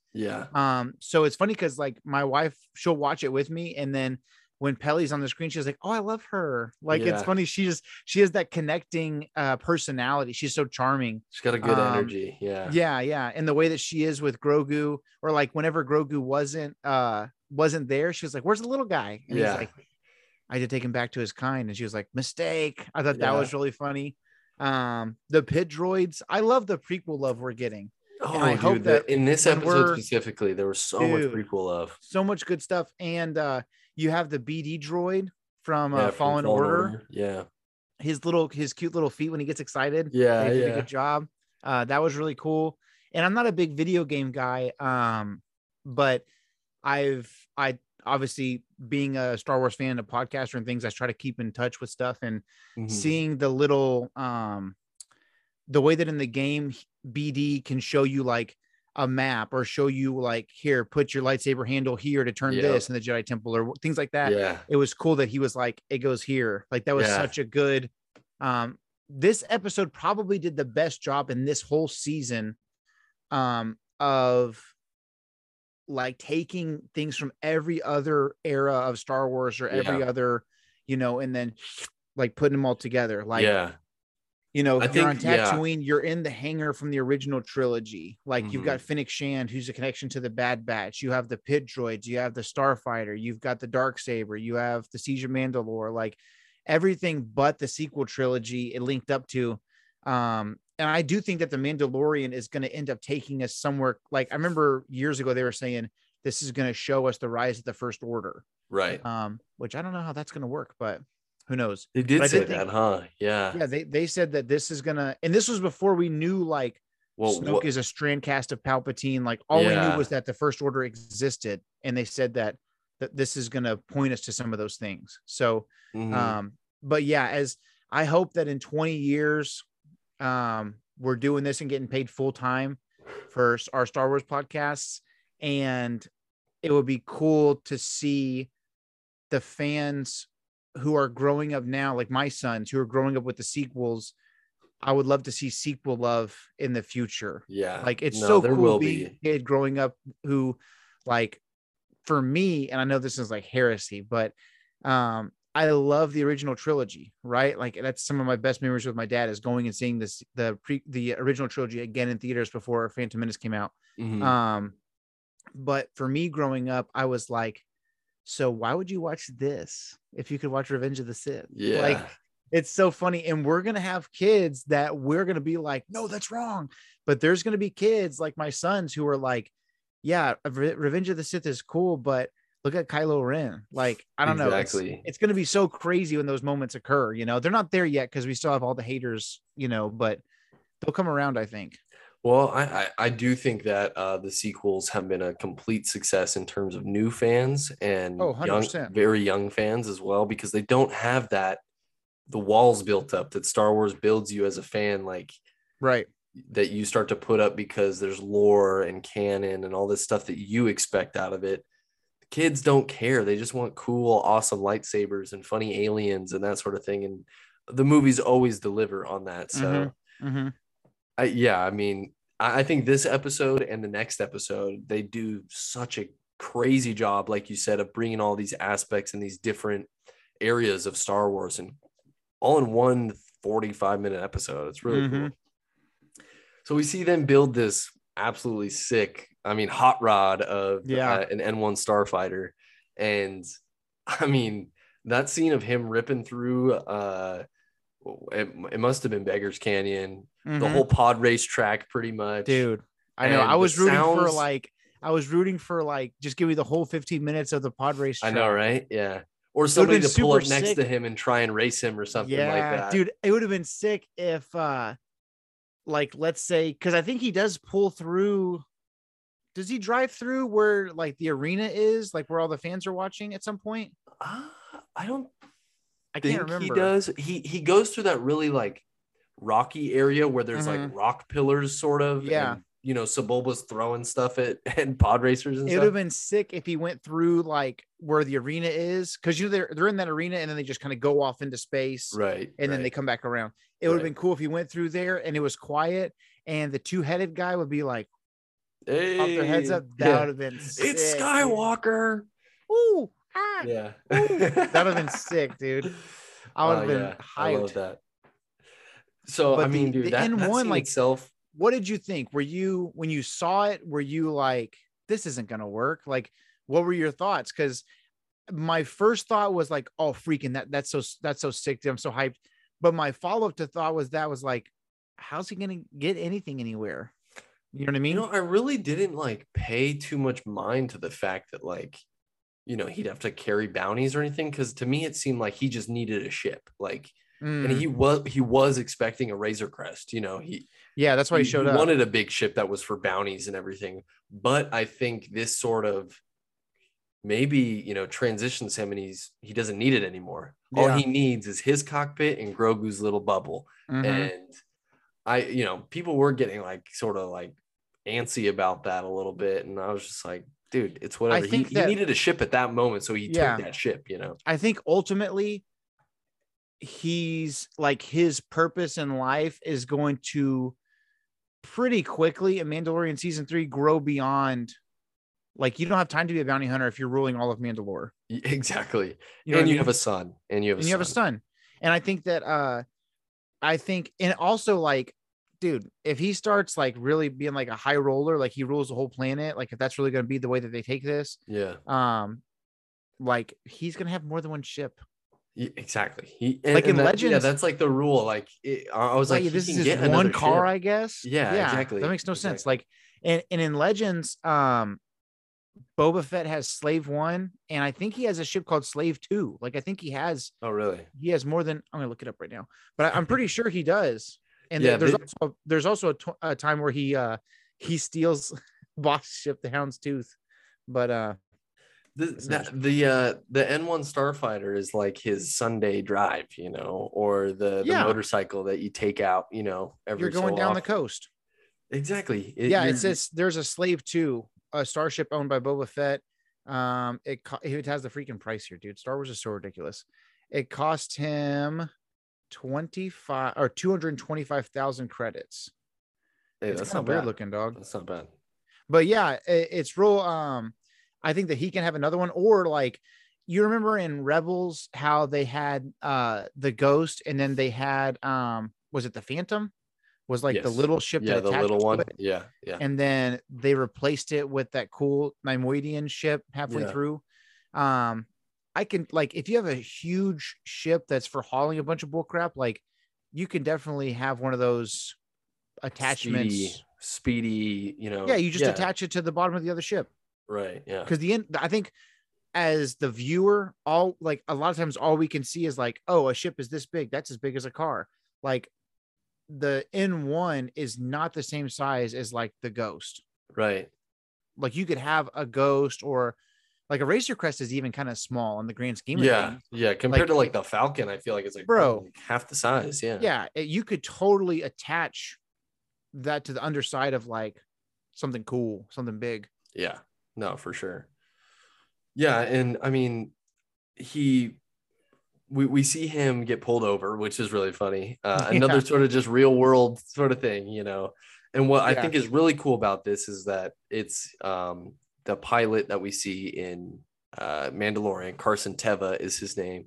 And then we see another pilot who is played by the guy who played Luke in the Mandalorian. He was like the motion capture stand-in guy. Yeah. That's cool. Max Lloyd Jones is his name. I thought that was such a cool Easter egg, and I'm not sure if he played him in the follow-up episode, Luke. No, he didn't. I remember realizing it was I looked it up, and it was a different actor, I guess.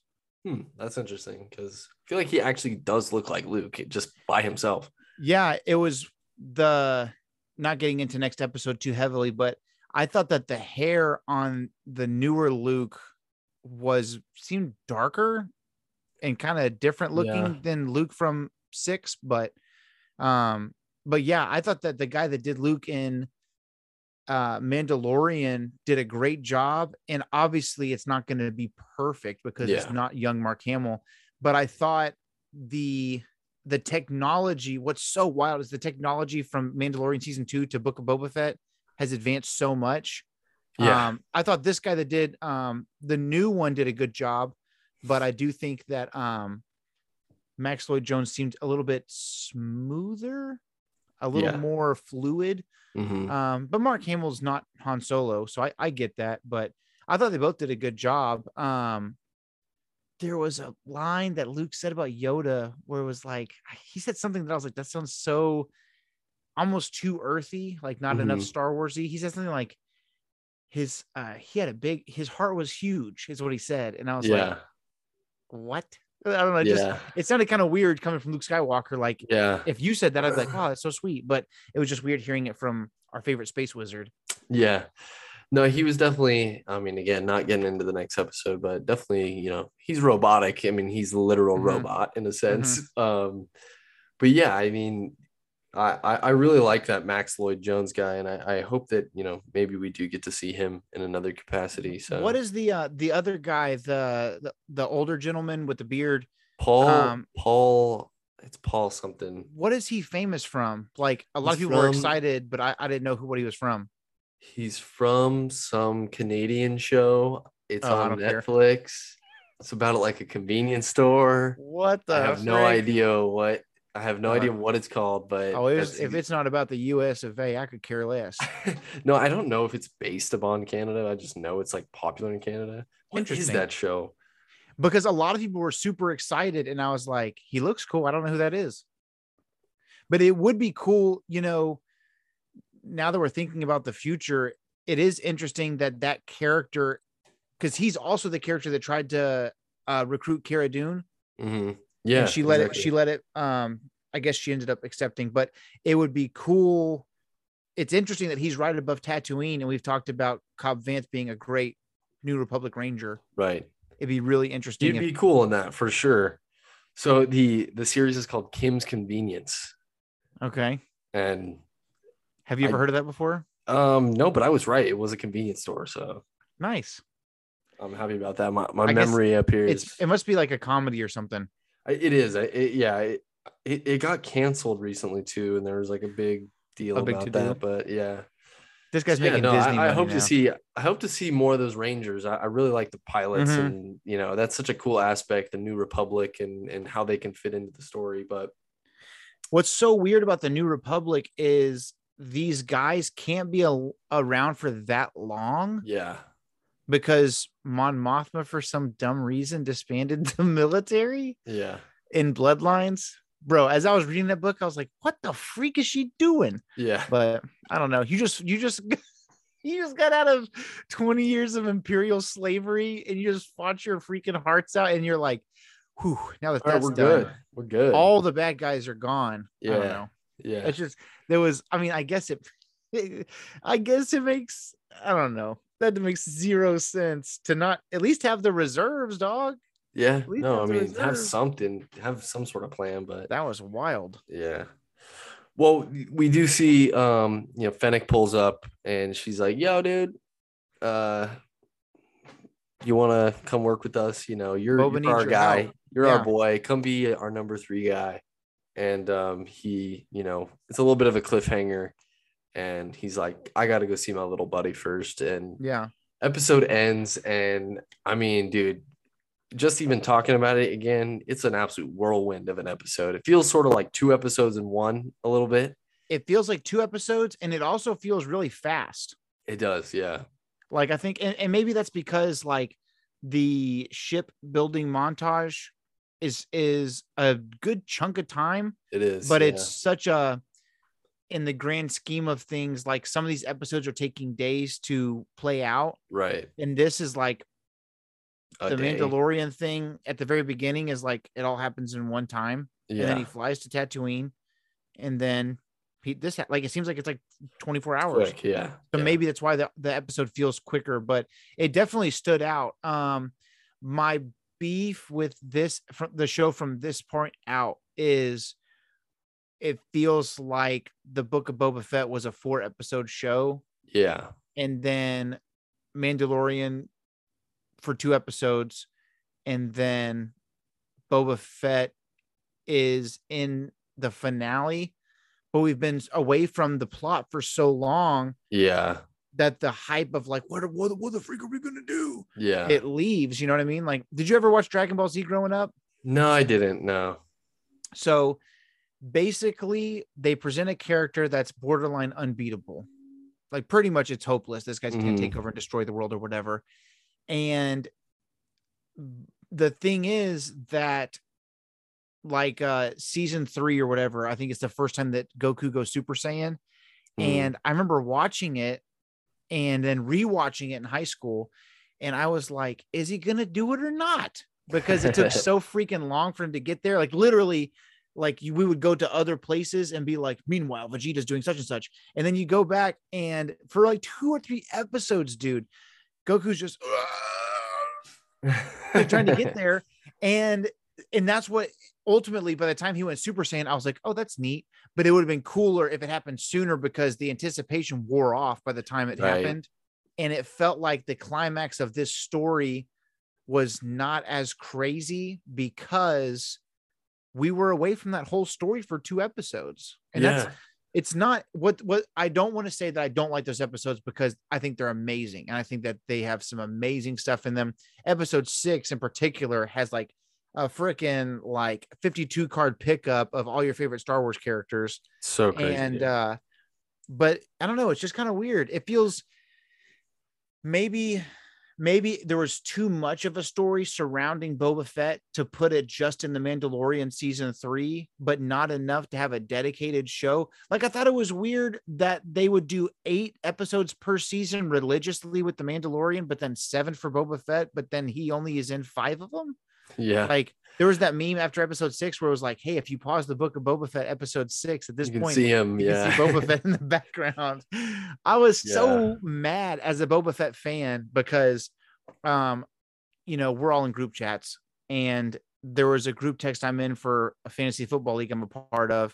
And a guy that I thought was my friend said, man, Boba Fett was okay, but then it got better once the Mandalorian showed up. And I was like, you chose violence today, my friend. Those are fighting words. Yeah, dude, for real. And that, I guess that was, and on every episode that's on your podcast, that's what they say, but that's what the people have felt, I suppose. Yeah. I love, I mean, these episodes are like top shelf. Like I really loved them, really enjoyed them. And I can remember going back to bed after waking up and being like, wow, that was so cool. And then one Starfighter, who would have thought? And then laying down and being like, why wasn't Boba Fett in that episode? Yeah, exactly. It was just so weird. And I guess I will feel okay about it if we get more Boba Fett, either another season or if he's heavily in the Mandalorian season 3. But if that's the last time we see Boba Fett for a while, I'm going to be a little bit butthurt. Which I do think is the reason that it was included. I definitely don't think that's the end of Boba. I really hope not. I mean, I there's just so much information out there to like go from at the end. Like the whole thing of like, why does he give a crap about Mos Espa? But that's besides the point. But once he like frees it, the Pikes have to answer to somebody. They never work for themselves. And we said that. We were like, 2 words. You remember that? You're like, Crimson Dawn. Yeah. Dawn. And I was like, you said it, brother. And then it never freaking happened. I know, man. I was like waiting season 2. I'm just holding out for season 2. I know, because dude. there is so much more. Like there really is. And maybe like, who knows? Because if it is Crimson Dawn, right, then the reach across the galaxy is far greater and broader than just Tatooine. Yeah. And maybe that'll pour over into what's going on with the Mandalorian. Maybe they're mining Beskar on Mandalore and selling it, and I don't know. But I hope that there's more. There's so like in the writing, Boba Fett saying, I don't feel he's like, I don't know if I can do this for very long. Like he was Right. willing to protect and to be the leader and the freer or whatever of Mos Espa, the Mhm. liberator. He stops the drug trade. Like he does a lot of good stuff. Yeah. But then he's like, I don't really like the whole penguins in Madagascar smile and wave get up. Yeah. You know what I mean? So I wonder if like next season, if there is another one, or in the Mandalorian, if he's like gets cabin fever and just has to get out. You know what I mean? Right. Yeah, It's no, very, it's a I very do think interesting there's going to be, situation. yeah, I do think there's going to be a shift in his. I think Cobb's going to take that, like we talked about. I Yeah, think I think so Cobb's going to too. sort of take that over, and Boba's going to just, retire, hopefully, or maybe at least just be there for Mando when he needs it, in a sense. And I really do hope we see Boba ride off into the sunset at some point, Yeah. and he doesn't die or anything on screen. He just sort of Oh, just literally just kind of like, I don't know, Gandalf's it or whatever, like just goes off what and we is just don't your, again. in your mind, what's your version of that? What does it look like for Boba Fett to ride off into the sunset? Where does he go? Somewhere on a beach for sure, dude. He's got to be around water, that's for sure. I think a beach is sand and water all in one, so it's like the perfect place. I can Ah, literally see Boba at the Polynesian spa just absolutely chilling, yeah. dude. Like, It would be cool if he was like on a beach somewhere. Um, or I know that they just destroyed a good chunk of the platforms, but it would be wild if he went back to Camino. yeah, That would be I think wild. Camino's a little depressing, but Camino, yeah, yeah. Maybe that's too much of his dad. yeah, that's a little Um, too much water, but but like, yeah, somewhere like that where it like kind of points to his upbringing. In Legends, they did a really great job of there's a character named Finn Shiza, and he basically passes on the mantle of Mandalore to Boba Fett. right. And the very the last two series and then final novel of the Legends continuity, Legacy of the Force, Fate of the Jedi, and then the final novel is Crucible.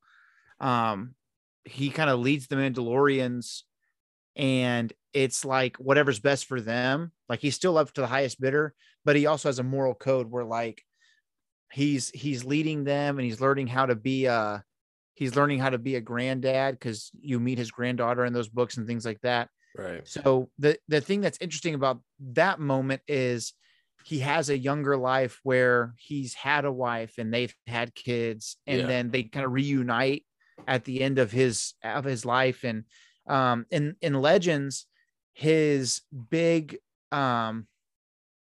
the big target on his back that he had to overcome was, even though he didn't have accelerated aging like the clone troopers, his DNA still didn't hold up in its older age like a normal human being would. So like, Right. in one of the novels, it's like, I've already had 2 hip replacements. I've already done this. I've already done this. Like they're deteriorating. And so the sunset for him is he finds the cure for that, and he stays on Mandalore and he rules from there. And then Disney buys Star Wars after Crucible comes out, and he's just existing on Mandalore somewhere. And so in my mind, him meeting Omega could do it, Yeah, that'd be cool. because that's the connection to his father. It's Yeah. different. It's different than the clones. It's like his sister almost. Yeah. It's different because they're the only unaltereds. That's He's true. because his name was Alpha. Like that was his code name before he was named. His code name was Alpha. And she's Omega. And I know that there's obviously other letters in the Greek alphabet or whatever, but I don't think that, I hope that's Greek. Is that right? Yes. I don't think that there's going to be like a C, D, E, F, G. I think that it's like there's only 2 ever. Right. And she's Yeah. the last. Yeah. I would be cool if they met. I don't think that I don't know. How would you feel about if okay, so the accelerated aging thing, like that's a problem, right? Like people keep talking about Rex going to be in Ahsoka, Yeah. but that kind of like, isn't that kind of a cop out? Like, wouldn't he be like a zillion years old? He's already He'd like be super freaking old. Yeah. He's already freaking old looking Yeah. in Rebels, which is like 20 years prior. Yeah, no, I mean it doesn't make sense. Fan service doesn't make sense sometimes, you know. I don't think Rex would really flashbacks. They're gonna do flashbacks. That's what it's You gonna think so? be. Yeah. He's gonna be in it because people want it. And I mean it would be sick. It Yeah. has to be flashbacks though, or like you're saying, the accelerated aging. I mean, it just wouldn't make Maybe they sense. find a cure for it, I guess. Yeah, or they find a cure, yeah. But It's weird because like if Rebels is like, let's say Rebels is like somewhere near like 5 years before A New Hope or something like that. right, yeah. So if it's 5 years before, and then Empire's 3 years later, that's 8 years. Then Jedi's a year later, that's 9 years. Then 5 more years to the Mandalorian, so that's like, I don't know, 15 years or something like that. Yeah. That's So 30. if he'd be 30 years, that's 30 more years, and he Yeah. already looked like 50 or 60. Yeah. I don't know.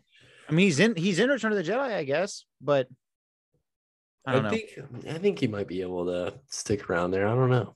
But It would be cool. I guess we'll find out. We'll What would find you? out How soon would enough. you feel like it's too much fan service if somehow in Ahsoka or the Mandalorian, because the Mandoverse all like intertwines. Yeah. What would you think about, like, okay, we know that the Mandalorian can call on Ahsoka because she's grateful to him for taking care of Grogu and all these other things, right? Mm-hmm. So they kind of have a connection.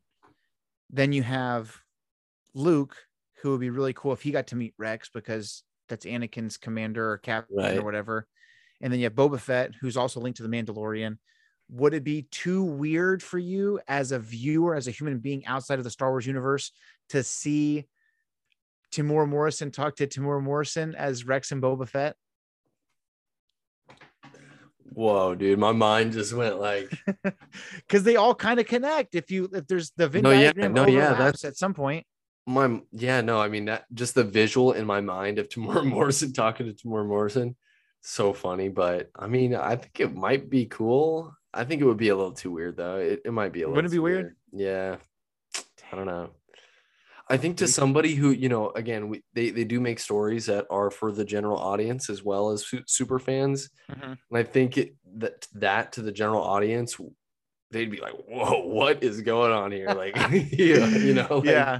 I thought this dude was playing Boba Fett. Now he's a Captain Rex or whoever this is. Right. You know? But it would be interesting for sure. I like that point, but I don't know. It would be so, like, I don't know, in a perfect world, like that $20 a month for the hardcore Star Wars fans channel Yeah. that I'm pushing for. yeah.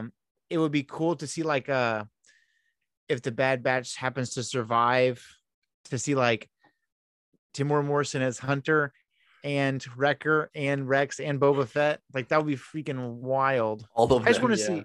I want to see Wrecker live action. I really want to see that character. I do want to see those guys live action, but I doubt that'll be a thing. But So if, let's say, next season's the final season of the Bad Batch, because you can only go so far into the future yeah. with those characters. Who do you think the whole crew survives? Who dies? What do you think? This is completely off topic, but I hope Tech. If one of them dies, I hope it's Tech. why? You don't like Tech? I mean, it's not that I dislike him. He's just kind of there. Like, I think he's the one that I definitely least care for. Like, the problem with Tech is that Tech does Echo's job, but we have an emotional connection to Echo.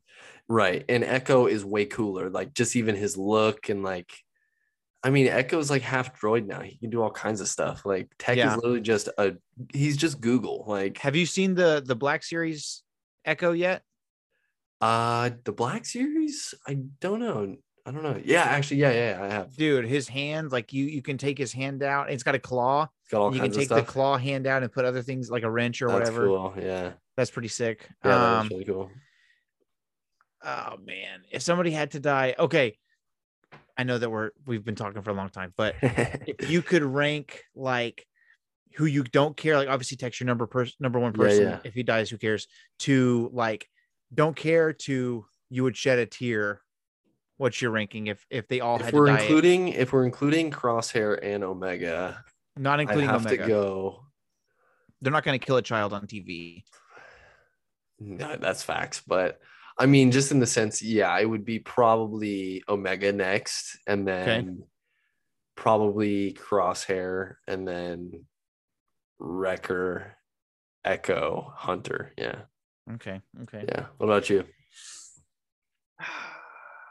I guess I can put Omega first just because she's safe. Like I can put her out there, but they're not going to kill her. That's true. Yeah. I would have to agree, like, because Tech is so, it's kind of like when, if I don't really watch Star Trek, but like if a character like Spock died, you'd be like, oh, that sucks. But he's not emotional. So there's not an emotional connection. You would only have the emotional connection of that really upset Other the characters. other guy. Yeah, exactly. So Tech is that character. Tech is the guy that's like, he dies and you're sad because somebody else is sad. Right. Man, everybody else is so cool. Crosshair's gonna die for sure, so he can be next. Facts. I just think like the inhibitor chip had more of an effect on him than he cares to admit, but he's such a jackwagon that he's too cocky to admit that he needs help. Yeah. And that pisses me off. So he wants it to be his own decision. Yeah. I think that his personality is he always thinks he's had the stuff it takes to be in charge, and he's never been in charge. Right. So now he gets to be in charge. That's right, exactly. That's his whole shtick. And so Crosshair. Oh, frick. I have to, man, Echo would really be sad. I'd have to say Echo would be next for me because he's already gotten a second chance and he's gotten more of a story already. That's and true. He needs to run through the fields of Elysium with fives. And true. So, yeah, you know what I mean? Clone Heaven or whatever. Yeah. Right. And then up next, honestly, would be Hunter, and I would be the most sad if Wrecker died. Wrecker's got a big heart. He's a lovey guy. Yeah. Dude, I just love that. Like, I don't know. I think that he's the character that's like supposed to be this big dumb animal kind of guy, but I think that he's got that because he's so like he's the quote unquote dumb guy. He has that childlike quality to him. Yeah. Where like if Wrecker or Hunter died, it would really hurt Omega, and to see a little girl cry would make me sad. Oh yeah. So, and I think that Wrecker will be the character that like he'll do, like, you know, they talk about like chickens will like burn alive covering up their hens. Like Wrecker would do that for Omega. He's going to be the one if it I think he would sacrifice. Like that. Yeah, I think he would sacrifice himself. Yeah, for sure.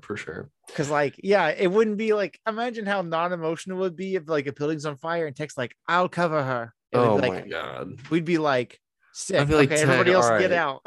Yeah, I'd be like, yeah, you go, Hunter, go. Yeah. I agree. I think Tech is it's exactly like you're saying. Like, you remember Interstellar, whenever they had that weird refrigerator that was walking around and it was supposed to be a person, and I was like, well, when this thing's going to end up dying, I'm not going to give two craps. Exactly. I don't know. I felt like there was more emotion coming from IG-11 than there was Tech, really. Yeah. And I 100% agree. I think they kind I of was super sad when IG-11 died. Dude, for sure. Yeah. Bro, I would rather have Bo-Katan have died by those scout troopers and Kuiil lived. Oh, 100%, dude. Like, screw that Karen. Save my boy Kuiil for sure. Kuiil, dude, bring him back, dog. Yeah. Anyways, we've been going on for a long time. Yeah, sorry. Yeah, no, you're good, man. It's great. I seriously enjoy it, but we have been going for a long time. We sort of capped it off with some Bad Batch talk, which is always fun, but let's give this episode 5 a rating. Remember, you gave episode 4 a 7. So, oh god, I gotta give this one like a 12, I guess. Yeah. No, 5 was really good. Okay, can I give 2 ratings? One as an episode of Star Wars and one as a Book of Boba Fett episode. Yeah. Okay, Book of Boba Fett, it's like a 5 because it's contributing to the story, but barely as far as for Boba Fett himself. As an episode of Star Wars, it's like a 9.5. Yeah. Like there's if Boba Fett could have been there for something, if the episode could have been 15 minutes longer or 10 minutes longer, and even if it was just like they're in the throne room and there's a briefing and maybe we get 3 minutes of the Mandalorian explaining what he's going through to Boba Fett, and Boba Fett says, "Man, brother, that sucks. Here's what's going here on Tatooine." Yeah. Like that would be that would have taken it to like a 12 for me. But just that there's that missing element of the main character of that show being in there. But as far as Star Wars goes, it's like a 9.5 for me. Absolutely. I agree. If an episode of The Mandalorian, if halfway through season 2 of The Mandalorian, all of a sudden Grogu and Mando just weren't in it, like complete left turn in a sense. I mean, people would absolutely hate it. Like, and right. I think like you're right. I thought like the Jedi with Ahsoka was like, you got a lot of Ahsoka. You got a feel for her being afraid of the future of the Jedi because she's still dealing with the loss of Anakin. Yeah, exactly. But you got lots of Ahsoka time. Ahsoka gets to deliver the first live action Thrawn line. So she gets some cool stuff, and she fights, and she looks has super cool. Yeah. Looks sick. She has the lightsabers. Rosario Dawson does an amazing job. I thought that it was still a good proportion. It still felt like an episode of The Mandalorian. That's my only 100%. Beef with this episode.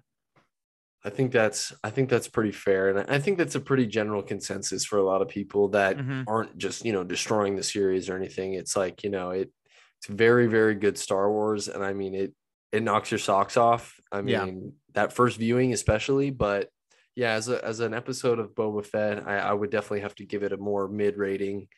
But I mean, dude, Din Djarin with the Darksaber, slashing dudes up, cutting them in half. Nothing beats that, and I'll just I'll keep that poster on my wall, whatever I got. And I mean, I'm excited for whatever. There's gonna have to be like the same way that there was the montage from the N1 being the yellow N1 to the Mandalorian style N1. There's gonna be a moment where the Darksaber becomes his thing, or or maybe even the other way around. Like he becomes a true Mandalorian. And I think really, like, I don't want to go on another rant, but I do think that the difference between him and someone like Moff Gideon or Pre Vizsla is those two characters are like, this is mine. This belongs to me. And I think that like that mentality, because Din Djarin's not a confident individual, if I had to guess. You know what I mean? Like exactly. He's deadly, but he's not confident. Right. Like Boba Fett, whenever they're walking in and the Mandalorian needs help and Bo-Katan kind of waves Din Djarin off. Yeah. And Boba Fett goes, come on, we don't need these two. Like that level of confidence from Boba, that's like, screw them, we'll do it ourselves. Yeah. Din Djarin doesn't have that level. And he's going to get there through something, and he'll just be able to throw the Darksaber back and forth between hands.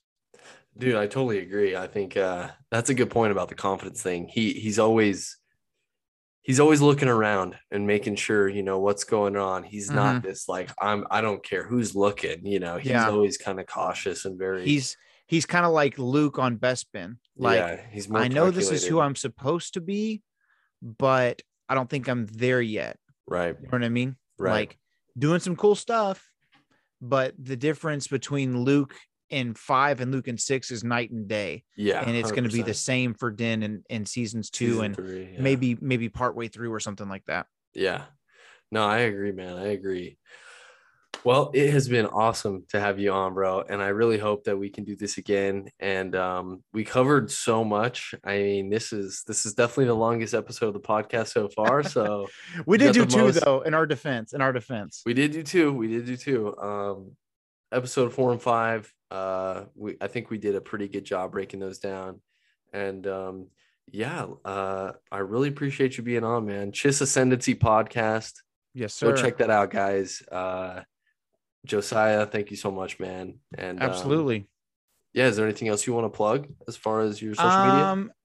Well, okay. So if you go to our page, a lot of times when you see episodes being posted, you'll see the tag for Fett Ventures. Yeah. And that's my Star Wars photography page. And I've been doing remodel at the house, so I haven't been doing as much of that, but that's my photography page. And what I'm trying to do is still the longer podcast style episodes. But as you know, Brody, I've been putting out almost daily reels or shorts, whatever you want to call them, TikToks. Clips, talking about, here's an albino Wookiee you didn't know about. Here's how this character's story was different in Legends and canon. So I'm doing more of that type of stuff. Ultimately, my goal is to obviously grow the podcast, grow the following.